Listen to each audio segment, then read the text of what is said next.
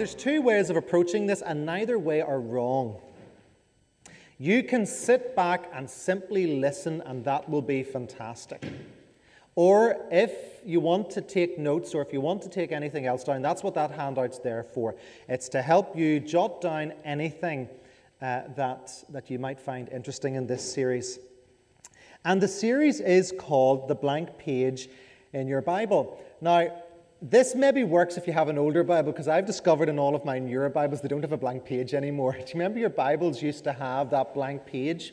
I discovered no, mine goes straight from Malachi into the New Testament. But maybe your Bible does. But you understand what I'm saying. There's a gap. There's a physical gap in our Bibles, whether it be a blank page or whether it be a page that says the New Testament. There is a mark somewhere that changes, and that one page or that one demarcation is worth 400 years. That one page is worth more than the whole of the New Testament in terms of the time span that it covers. Now, whenever you think about the history of the children of Israel, even in their 70 years of being in exile, they changed dramatically. Whenever they went into exile, they were called the children of Israel. Whenever they came out of exile, they were called Jews. No longer would they ever be referred to as the children of Israel. And even you think in our own context, what a difference 5 years has made, and how 5 years worth of history in our own time has shaped us differently today. We've new language. I was listening to the radio this morning, and they were talking about this, and homeschooling, people thought it was only for the super rich and posh. Oh no, homeschooling is now for everyone. The other one, social distancing, that's a new word, a new phrase for us, and how often are we now using it? And so even in a space of 5 years, new language, new ways of doing things. So how much can change in 400 years? Well, if you go back 600 years from our own time, you had the Reformation, and the world changed dramatically. And so the 400 years between the end of the Old Testament and the start of the New Testament is significant. And we'll come in a moment to find out why. Part one of this, there's probably going to be about 5 or 6 parts, most likely 6. And we're going to be looking at Alexander the Great. And you may know that name if you've ever been to Scotland, England, Hadrian's Wall.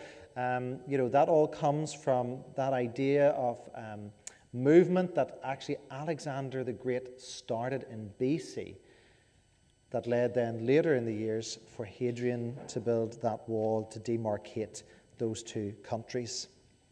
Well, why are we doing this?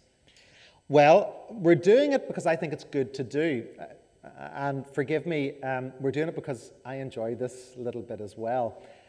But my job as a teaching elder is not only to try and think about where we are and what we should be looking at, but it's also what I learn and what I find of value. I have a responsibility to pass it on. And in the little quiet time resource that I use every morning called Table Talk, the February edition this year was Jewish Life in the Days of Jesus. And it really covers this time, maybe not as far back as we're going this evening, but it talks about the society into which Jesus was born and how that completely shaped, whenever you look at it, shaped the ministry of Jesus. But if you go back 15 years, I did night classes at Belfast Bible College just for fun. There was no qualification at the end of it. And we actually did a course called The Blank Page in Your Bible by Desi Maxwell. And I didn't realize I still had my notes. I thought they were long gone, but it turns out I have my notes.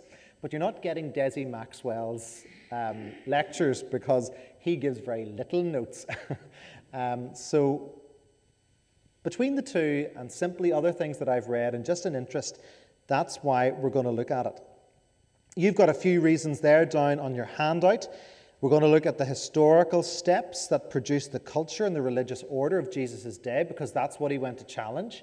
He went to challenge that religiosity. But that religious structure wasn't there by the time we finished the Old Testament. It's these 400 years that it's formed. It's the political arena that he comes into. and why there's nationalism, and why there's insurrection, why it is a complete melting pot of human history. But probably most importantly, looking at this allows us to understand the 400 years of silence. It allows us to understand, well, we may not know much from Scripture about what is happening, but those 400 years very much shape Scripture as we go into the New Testament. So how are we going to study this? Well, we're going to use historical knowledge to fill in the gaps. We're going to look at some other documents that are there, but we're also going to look at Scripture and look at passages that reflect what happened in history. You're going to hear names that I'm going to have difficulty spelling. Ptolemy, which begins with a P. You're going to hear about Josephus. You're going to hear about these people who are actual historical figures who played key, significant roles or were the record keepers of these days. But we're also going to look at Scripture itself and see how it speaks about and how it uses the events of what is known as the intertestamental period. And we'll look at that, what that means in a minute. But most importantly, it's not just about knowledge, it's about how we're going to apply it. You know, biblical knowledge isn't simply just being able to recite verses. Biblical knowledge is being able to understand what to do with it. That's what knowledge is. It's not about storing up facts, but it's about living it out.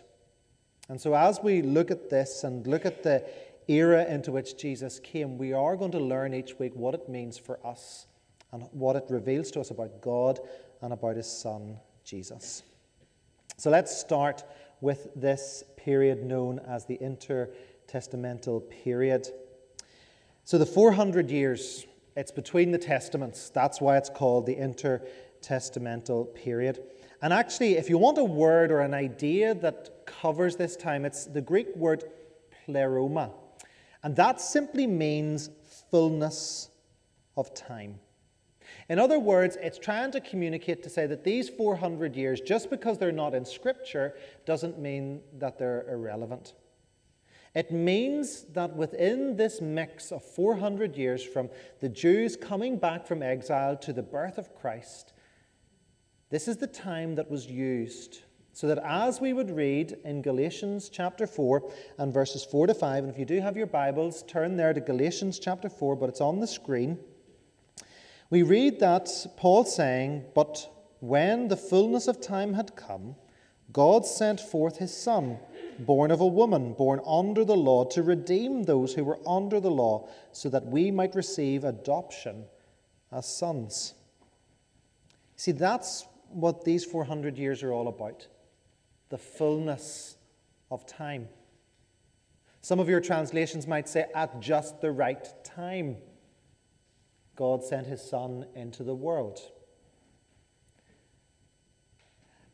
It's significant, as we'll see, Jesus coming into human history when He did. The religious nature of the Jews had fallen away so far, it probably couldn't have got any worse. And at just the right time, Jesus came in. The political stability, the Roman peace that was really across the known world, that anyone could travel freely and safely, meant that the gospel was spread the quickest it ever has in human history, following the death and resurrection of Jesus. The political melting pot opened the eyes of some Jews, but also Gentiles, who had lost all hope and looked for true hope in God Almighty. And so, to help you think about there in the middle of page 1, we have a timeline that'll help us think about what's happening in this period. Now, this isn't the full 400 years. We're really only covering the first 100 years or so this evening. But if you were with us in the evening services about a year and a half, 2 years ago, we did Nehemiah, and you'll remember those walls being built. Well, they were built at 445 BC. Now, remember, we're counting down here, so I got my dates mixed up. I kind of lost track earlier this afternoon, so I had to do a bit of re-editing. But yeah, we're counting down. In 433, really the last footnote of Nehemiah, we're told that Nehemiah visits Babylon there in chapter 13 and verse 6. But 433 is also the time of Malachi's prophecy. Now, Malachi was a contemporary of Nehemiah and Ezra. And Nehemiah's prophecy, although it doesn't last for 3 years, it's a rather short, but it really takes us up to 430 BC, and then we have biblical silence. That's when we hear no more, and we have the 400 years of silence. But the world doesn't stop. The Jews don't go to bed one night in Jerusalem with their new walls dedicated and wake up, and it's a Roman world. In between, in 386 BC, you've heard of Plato. Well, he starts something significant. He starts something called the Academy in Athens. Now, the significance of this is when structured, pluralistic thought begins.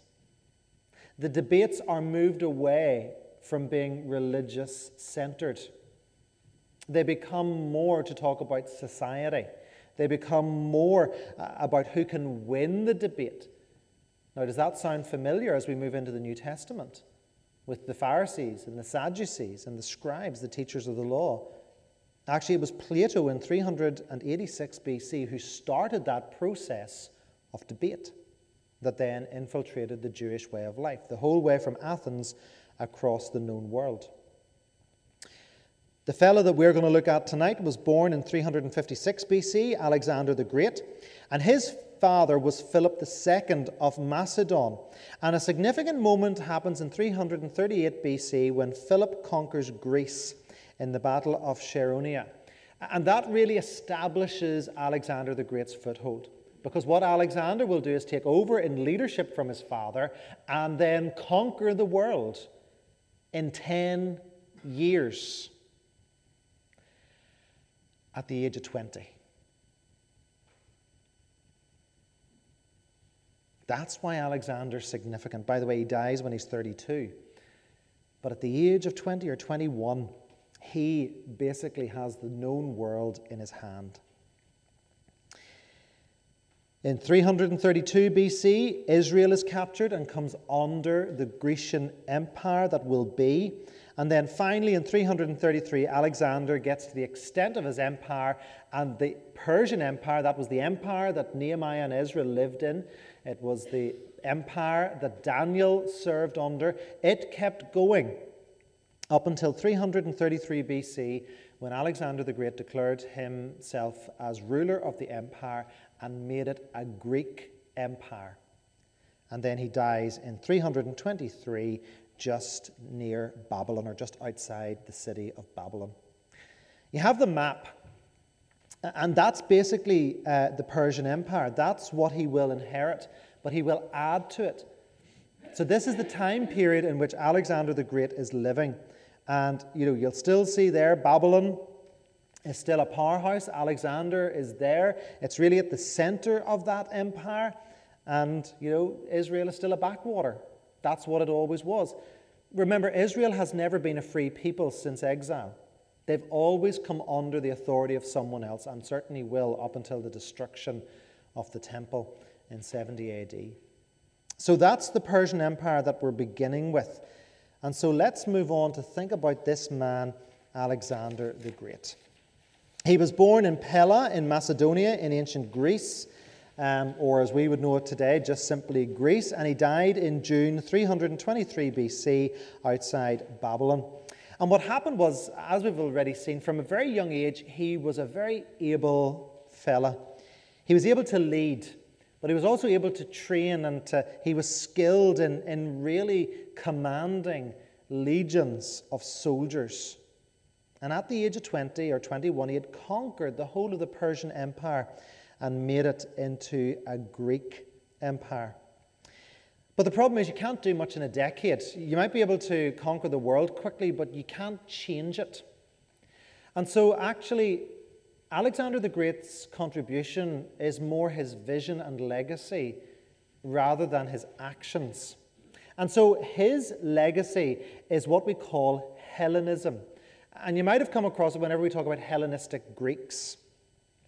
And he wanted to form a society based around this group of people called the Hellenists, and called it Hellenism. And what it was, he was trying to go back to ancient Greek.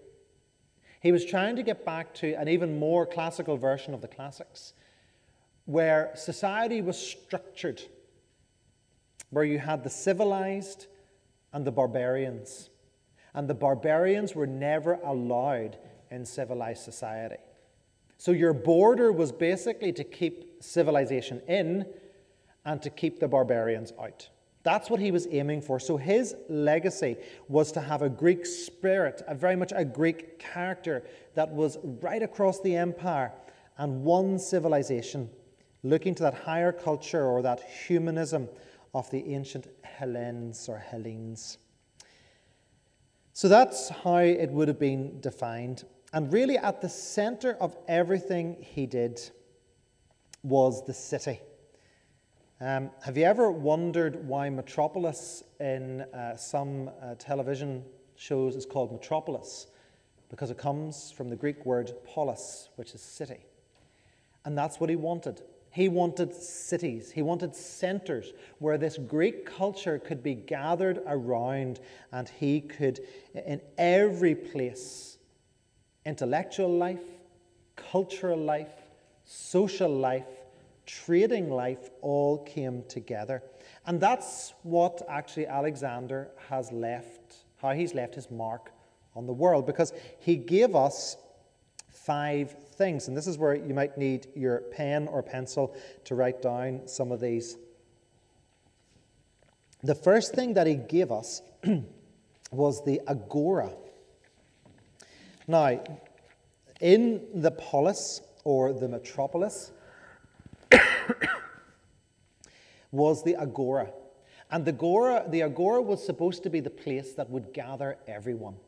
It was a place of long colonnades. It was a place where you would socialize.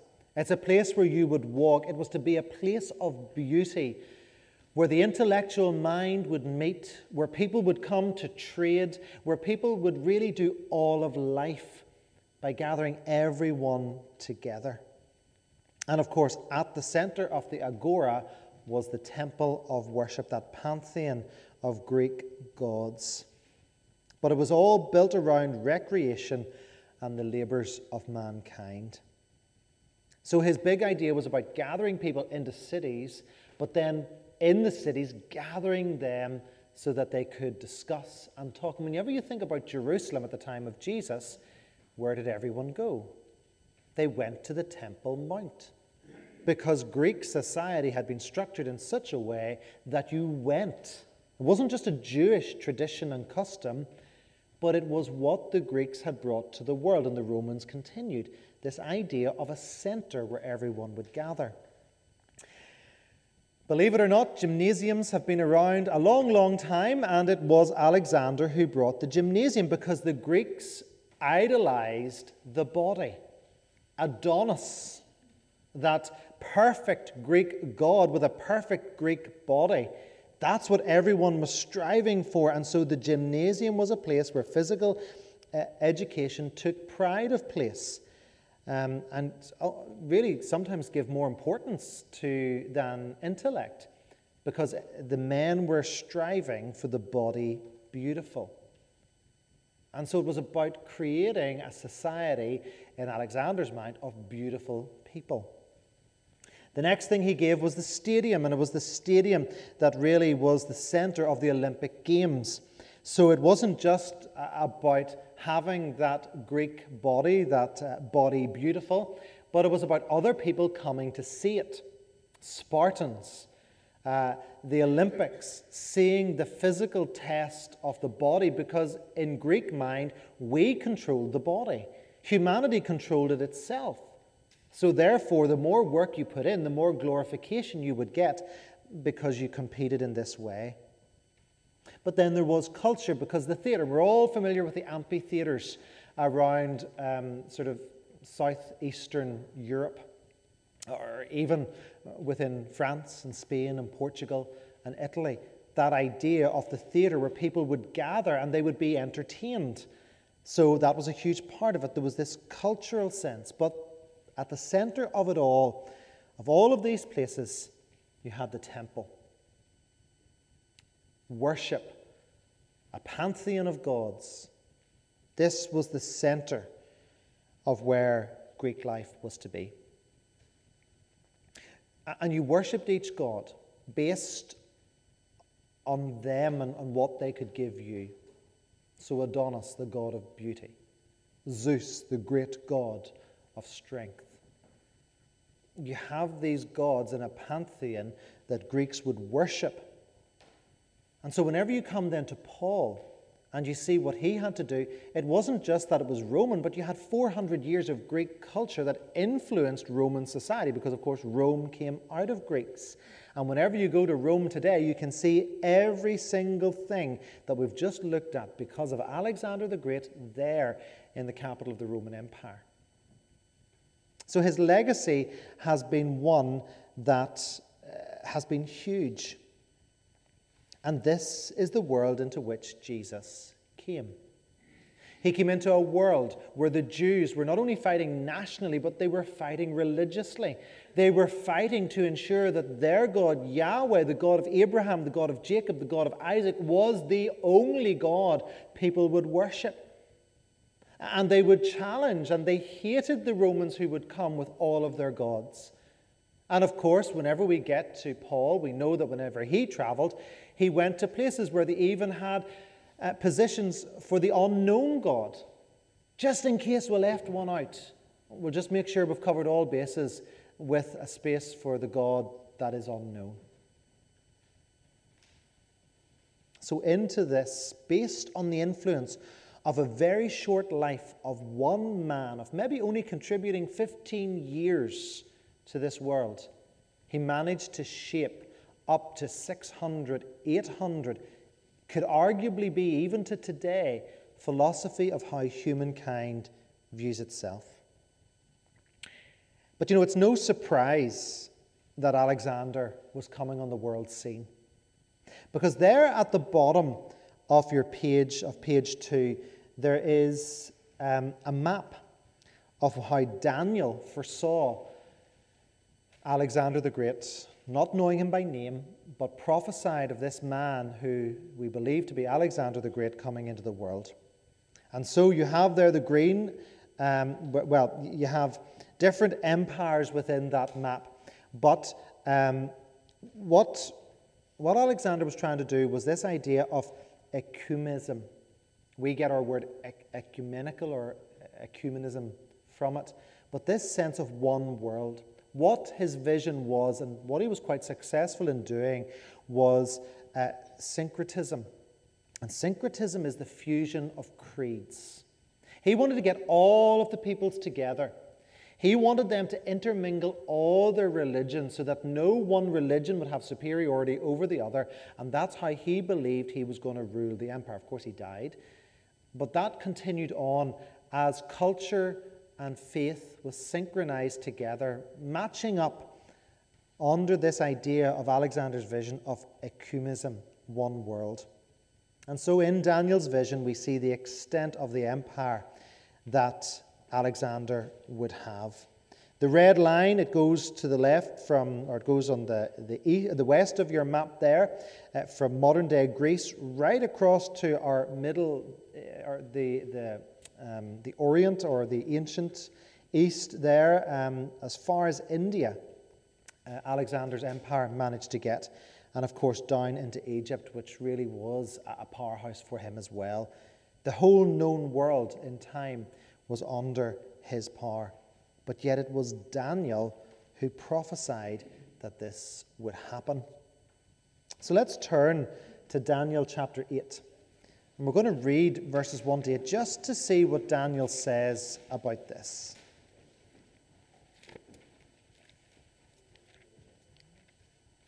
So Daniel chapter 8 and verses 1 to 8.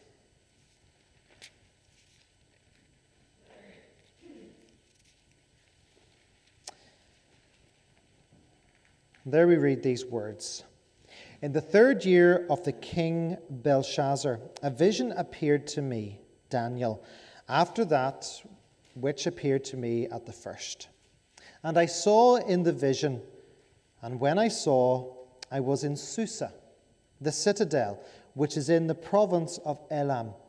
And I saw in the vision, and I was at the Ulai canal. I raised my eyes and saw, and behold, a ram standing on the bank of the canal. It had 2 horns, and both horns were high, but one was higher than the other. And the higher one came up last. I saw the ram charging westward and northward and southward. No beast could stand before him, and there was no one who could rescue from his power. He did as he pleased and became great. As I was considering, behold, a male goat came from the west across the face of the whole earth, without touching the ground. And the goat had a conspicuous horn between his eyes. He came to the ram with the 2 horns, which I had seen standing on the bank of the canal, and he ran at him in his powerful wrath. I saw him come close to the ram, and he was enraged against him, and struck the ram and broke his 2 horns. And the ram had no power to stand before him, but he cast him down to the ground and trampled on him. And there was no one who could rescue the ram from his power. Then the goat became exceedingly great. But when he was strong, the great horn was broken, and instead of it there came up 4 conspicuous horns towards the 4 winds of heaven. So Daniel 1-6 is what we're familiar with in the stories of Daniel and Shadrach, Meshach, and Abednego. But for the rest of the book of Daniel, he prophesies what will happen. Some of that, well, the majority of that prophecy is to do with what will happen immediately after his lifetime, and in fact, possibly within his lifetime. But others points a little bit further along the way to the coming of a Savior, a rescuer for the people Israel. But it's in chapter 8 that Daniel speaks of Alexander the Great. It's in Daniel 8 that he prophesies of Alexander. And so let's look at the 3 ways that he does this. And you have them there. The first one is he talks about the ram in verse 3. And so in this vision, Daniel saw an all-powerful ram with 2 horns. And one of those horns was slightly longer than the other. And what we have here is the ram representing the Medo-Persian Empire. Because where did it come from? Remember, Daniel says that it came westward. In other words, it came from the east, and it went west, it went north, and it went south. And what did Assyria do?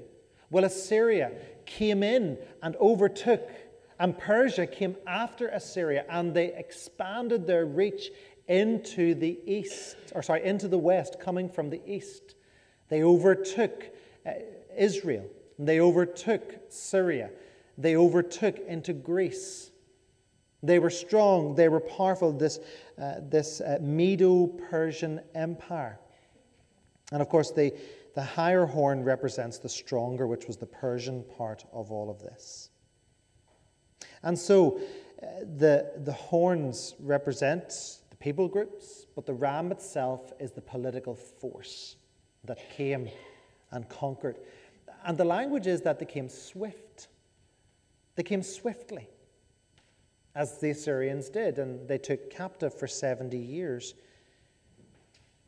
But in verse 5 then, there's another animal comes on the scene, and it's described as a male goat. And this male goat has only 1 horn. So it has all of its own power. It's not that there's 2 powers at play here. And where does it come from? Well, it comes from the west, so it's coming from the opposite direction. And where does Alexander come from? Well, he was born in Greece. That's where his father is the king of Macedon, Philip II. And after Alexander will come Philip III. And that's their home base. And they sweep across in a matter of years to conquer. Because look at what Daniel says about the goat. The goat actually moves faster than the ram. We thought the ram was quick. Well, no, the goat's feet don't even touch the ground. And what do? They subdue. The goat subdues the ram, which shouldn't be the case. The ram is supposed to be stronger than the male goat. And yet, the male goat representing Alexander the Great, as Daniel prophesies in what is his future, that this male goat will completely take over the world. And that's where we go in verse 8. Because verse 8 tells us that the goat became exceedingly great. Now, I'm not about to say that that's why Alexander the Great's called great. That's not the case. But there's no doubt that Daniel says whoever this goat is going to be great. They're going to be an empire like we've never seen before. And that's exactly what happened with Alexander the Great. But notice what he says next in verse 8. He says, but when he was strong, the great horn was broken. At the age of 32, after he had accomplished the largest empire in human history to that point, he dies. The horn is broken. And yes, Philip III will come after him, but he can't control this vast empire. He's too young. He doesn't have the authority. But who comes up after him? Well, it's Alexander the Great's 4 generals. And that's the 4 parts of that map back on page 2 that we had. Let me see if I can pull it up again for you. Daniel's vision of what would happen.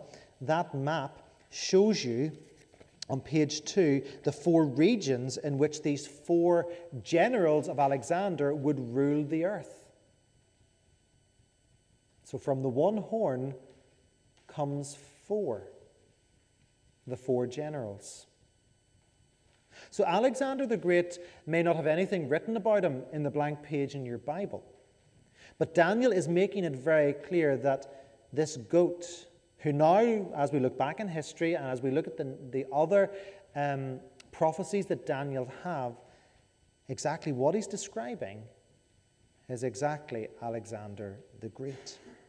So he is prophesied as being the one who will shape and form the whole world. And that's exactly what he does, and it is into that world that Jesus comes. So we're going to finish by thinking about application. So it's prophecy fulfilled. And to understand what we can learn from this section of intertestamental history, we have to go back to where we began. We have to go back to Galatians chapter 4 and verse 4. We have to go back to that fullness of time. And so within that first 100 years after the walls of Jerusalem are dedicated, the world changes dramatically. But yet it's all building to that moment that Paul speaks about, the fullness of time. In the next 300 years that will take us down to year 0, as it were, no one is going to have shaped the world as much as Alexander the Great. He has laid the foundation of the society Jesus will live in. And so when we understand that there was a fullness of time, that there was a plan, a timing on God's part, then we see these 400 years as being significant. They're not just simply written off in history. They are significant because of what they do. And I guess whenever we think of that, whenever we think of the fullness of time, and whenever we look at our own history, even in the recent years, we still have to acknowledge and recognize that God is at work in human time. He's at work in human history. He has to be. As he's done it before, he's doing it again, because there will be a date that is not known to us and a date that we cannot figure out. Many have tried, and that date has come and gone, and still Christ has not returned. Jesus himself makes it very clear that no one knows the hour or the day in which he will return except the Father in heaven. But yet God has a date. God has a day. God is still working in human history in the fullness of time to bring about the second advent, the second coming of Christ. But if we go back to the great songbook, long before we ever had to look at that 400 years of history to realize that, it was the psalmist who recognized it, because there in Psalm 31 and verses 14 to 16 we read, or we sing, "But I trust in you, O Lord. I say, you are my God. My times are in your hand. Rescue me from the hand of my enemies and from my persecutors. Make your face shine on your servant. Save me in your steadfast love." Psalm 31 is a refuge psalm. You're probably familiar with them. The Lord is my strength and my refuge. Whom shall I fear? Well, that's how Psalm 31 begins. It's the Lord is my refuge. It's recognizing that the Lord is the rescuer. The Lord is the Savior of his people. And whatever was going on at the time of this psalm, the psalmist believes that no matter what is happening in human times, no matter what is going on in their very life, no matter how difficult, well, those times of life are very much placed in the hands of God, because he is the God of refuge.